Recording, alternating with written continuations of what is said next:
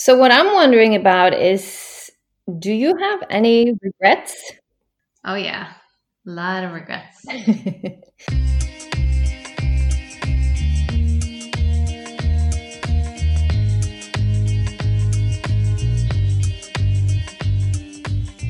A podcast about being a woman today. The good, the bad, the ugly, and the mad.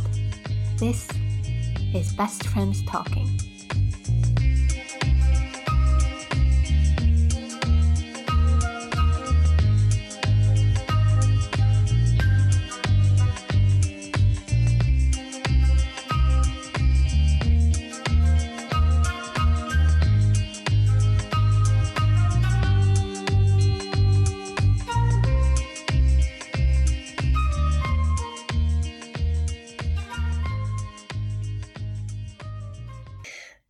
So spill it.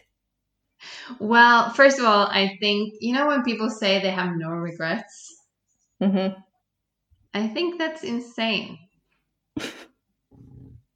You have no regrets? You lived a whole life and you have no regrets. Or you lived half a life and you have no regrets. I think that's odd. Yeah, that's maybe a little bit of an avoidant approach.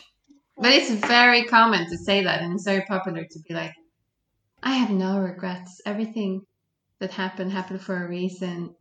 Blah, blah, blah. And you're like, that's some bullcrap. I call that. You call Because I think it's in a way I can see that. I understand the point, and of course there's no real point maybe in having a lot of regrets. But on the other side, I think maybe there is a point, because then you can learn something. If you did something stupid, then you can look back and regret it and be like, okay, I'm not going to do that again. Yeah. Instead of I think it's part of this overly positive way of thinking that you're supposed to be so positive and everything is so positive and it's not allowed to even regret things. Yeah. Yeah, I feel you on that. I can get like, I mean, I'm a pretty positive person, but that kind of approach, I'm not pro at all. I'm like, I get really annoyed because it's like, you got to kind of take in how you feel about stuff and acknowledge it for yourself, and then really be able to kind of step up for yourself, take responsibility, and then you can, like you said, you can rather learn something from it and then actually do something very differently the next time. If you look back on your life, I'm pretty sure there are things that you regret, and if you had the chance to do things again, you would do things differently. But of course, it's kind of part of the charm as well, of course, but I think it's at least you can acknowledge the fact. I don't think it's useful to kind of pull yourself down because of that. I mean, I definitely have things I regret about in the past, but then it's also this kind of sliding door kind of episodes, because it's like, if you didn't do it, or if you went the other way or something like that, how would your life be different? So small things can make such a big difference on how your life turn out. And what if you just didn't take that trip? What if you take that trip? What if you just didn't start that school? What if you talked to that person? What if you didn't talk to that person? Yeah. And then you have these moments of, these moments where you get a chance to rise to the occasion, and then you either do it or you don't. Yeah. This can be small things. This can be bigger things. This can be something as small as, I remember not long ago, maybe a few days ago, I was walking in the village. Mm-hmm. And I passed this woman, or I was walking towards the store, and I looked at this woman sitting there, and she was a beggar. I just looked at her and I was like, what? That's very strange, because she was pretty, or she didn't look like a beggar. Mm-hmm. She was she looked too nice. Mm-hmm. But you could still see that she was very tired, and obviously, maybe she had some drug problems. I don't know why she was in that situation, but she looked so sad. And I looked her in the eye, and her look was so sad. Oh. And she looked so ashamed as well. And that was one of those times where I went into the store. I was going to buy something. And while I was in the store, I imagined myself buying something to her, giving her some money, and then talking to her, asking her, why are you here? Why are you sitting here? What happened to you? Yeah. And I had this whole thing happening in my head, Mm-hmm. this beautiful scenario. And then I walked out and I just walked on. I didn't talk to her or anything. Kind of disappointing. I was disappointing myself when I didn't do that, but it just happened. I just let it all happen, kind of. You know what I mean? Yeah, yeah. And I have a little bit of a similar situation now. Like one of the moms in school where my kids are, I've seen her a lot, in the passing, and I think she looks so sad, and she looks like, she's not happy, and I just want to go up to her and talk to her, like, hey, what's going on? How are you doing? And yeah, and I'm actually considering doing that, but it's a thing, like you don't know exactly where this person's boundary is. Is that okay to do that, or But yeah, that's hard. Yeah, but because you don't know how she's going to react. You don't know if she's going to think that you're rude, or. Mhm. But I think that's what's stopping us a lot most of the time. We're so afraid of doing something wrong, or maybe offending someone, or maybe overstepping some boundaries.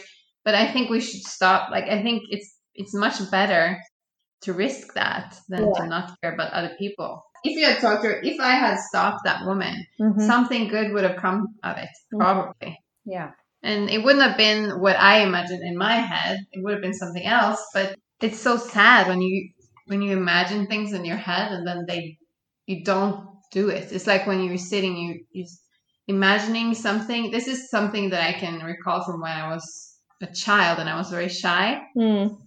I would imagine things that I would say, but I didn't dare to say them.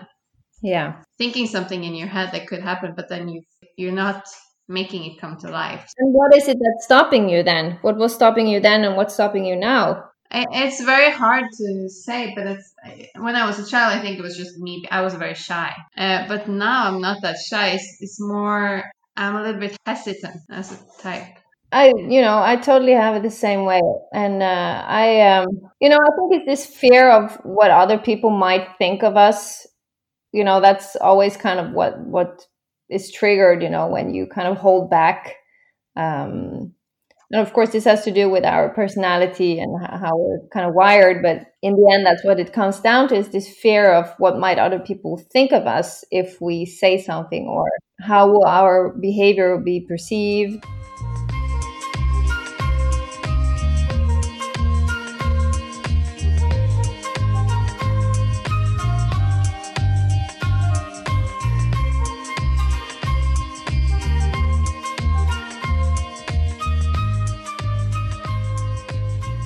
So I wanted to say something, because when you were talking about this kind of, regrets in our past life, yeah, I started to think about, there was like two things that popped up for me. Like when I was 16, I was either going to ballet school or I was going to school in France for a year. Do you remember? Yeah. So this was a big thing. That was a big thing, actually, because I was really into ballet. So I was like, what would have happened if I didn't go to France and I continued dancing, That's one very interesting sliding door situation for me. And then the other one was that moment when I decided to move to Amsterdam, because I had met this guy, Yeah. And the thing would be like, what if I didn't go? The result of that is that we have two beautiful children, and we started a big yoga school. But what if I didn't do that? How would my life look like then? Very interesting.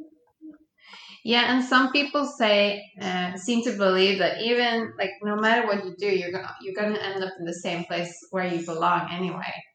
Yeah, you believe in that? No. I think you can end up pretty much anywhere. It depends on what you're doing. But I see how people can think that, because sometimes it does seem like that. But I think that's because we are drawn to the same thing. So even if we go, like maybe live abroad or maybe do a little bit different things for a couple of years, a lot of people tend to go back to their roots. Oh, yeah. For example. Yeah. So that's probably why some people can think this, but I don't think it's true, because for example, me, I've just moved. I'm not one of those people who move back. Mhm. I'm more like I move on and to a different place. Mhm. So and then new things happen because of that, and then it's like a circle, Yeah. and maybe not even a circle, but maybe it's like more like a map that you draw. So no, I don't think so. But I think to a certain extent we are drawn to certain things. So that's why we can end up in a similar scenario, even if like the sliding doors movie. Yeah. Um, Yeah, I think, because we're pulled by so many factors, and the fact that we're pulled to our roots and what's familiar is, of course, people usually die like 1 kilometer within 1 kilometer from where they were born or something like that, where they grew up. where were you born? In Buda? Yeah, born and raised. I mean, we live in the same house. My parents still live in that same house. Mm. Life with the baby. Yeah. I was gonna ask you another thing. How can you write a book when you have two children, but they're in nursery or I mean now they're both in school, but when you wrote it, they were in nursery and school, right? Yeah. Oh my God. That's a great question. And I mean, most of the time, all the things that I've done, I keep asking myself, retrospect, like, how did you actually do that? I think I score pretty high on this conscientiousness, so I'm very structured, and writing was like that was a long process. I mean, it started like 10 years ago when I started to write stuff, and it was really a process, from there to actually come to the point of knowing what I was going to put in the book. And then I did this. I had to learn, how to be a writer. I did an online course, I did exercises, and in the end, it was like I had to sit every day, even if it was half an hour, sometimes an hour. Some days it was longer, but it's like when you have your office hour, you I just had to sit. And what worked for me was that I had, on my phone, you have the notes app, and then I just, whenever there is something that comes up that I want to write, I just write it then and there. And actually, quite a big part of the book came to life through that. So it's just the fact of not giving up, and just keep on writing a little bit every day. And it's the same now when I'm writing on this mythological novel. It's like I just write when I tap into the material, so to speak. Yeah, but regularity is a big part of it. Just like don't not starting to have the idea that, okay, I'm going to have the next few weeks, I'm going to sit 5 hours every day. I mean, I can't do that. I mean, I've been working also, so on the side, or I had a job and the children, so the writing had to take part aside from work hours and with the children. So yeah, you just got to be dedicated. You're such an overachiever. Yeah, I know. Man, I'm like, if you have a goal, it's very annoying. Yeah, I know, I'm super annoyed. But the thing is that if you have a goal, I mean, the thing is that what motivates you, right? So for me, it's like when I have a goal, it has to fulfill something within me. It's not like I decided to write a book because I thought this is going to be the greatest book in the world, and I know it's going to be, so many people will buy it. That's not my motivation. My motivation is that I have something I want to say, and I think it can be useful, and I hope that it can be shared with as many as possible.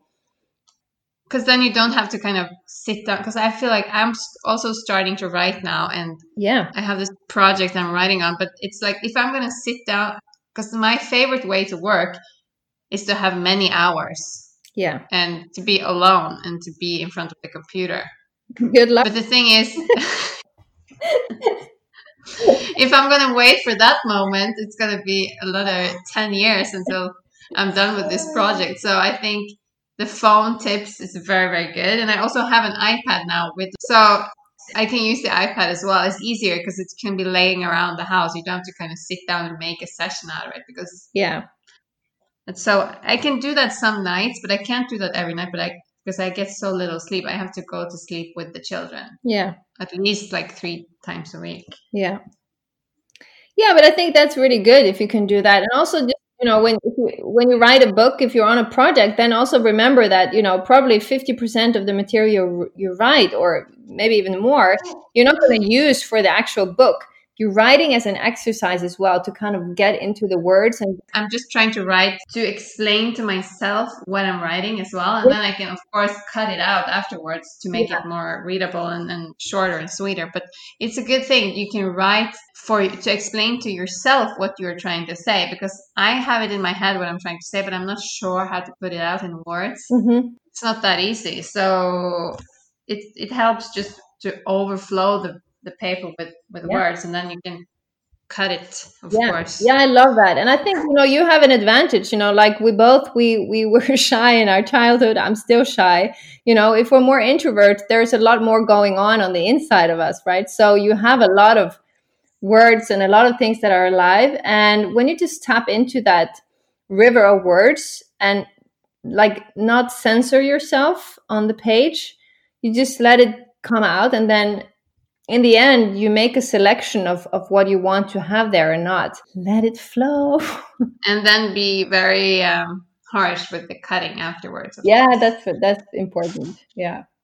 I just started writing your book. I mean, I just started reading your book yesterday, and I just got like a few pages, but it's very, very nice. Oh, thank you.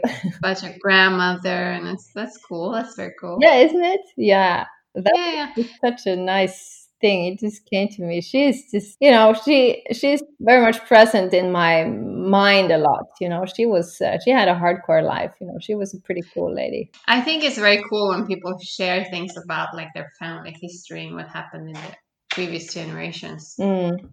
It kind of pulls everything together, doesn't it? Yeah, it does. Yeah, I think, that's important in general. Also what you say about, understanding yourself about rising to the occasion or anything is like, you don't have to see yourself out of the vacuum of your own little bubble. If you start doing that, if you start seeing the lineage of your for example, the women in your family. So about rising to the occasion and how you relate to regrets in your life, I think it's really important to not let yourself be pulled down in a negative thought spiral about it, but neither being like avoidant and only look at the positive side and kind of externalize like this is supposed to happen like this. There is a sweet silver lining there, and I think it's good to take both things into account. See what you can learn from the situations you come into, and what is your intention for yourself next time you come in a similar situation. How do you want to relate it? What do you want to do differently? So next time I see that woman, I'm going to talk to her. I'm very curious. Yeah, I'm going to ask her what she's doing. Seems stupid though, because obviously she's not doing well. She's sitting there. It's not easy to know what to say to these people.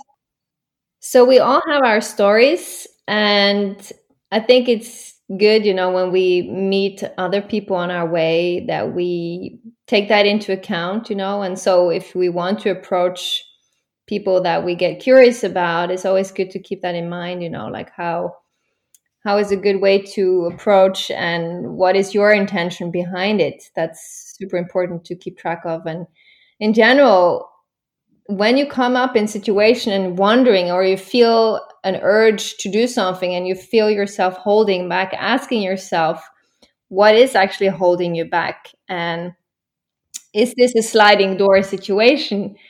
Is it something that you would like to do? And what could you get out of it? It's always good to stay curious. Toodles! Toodles!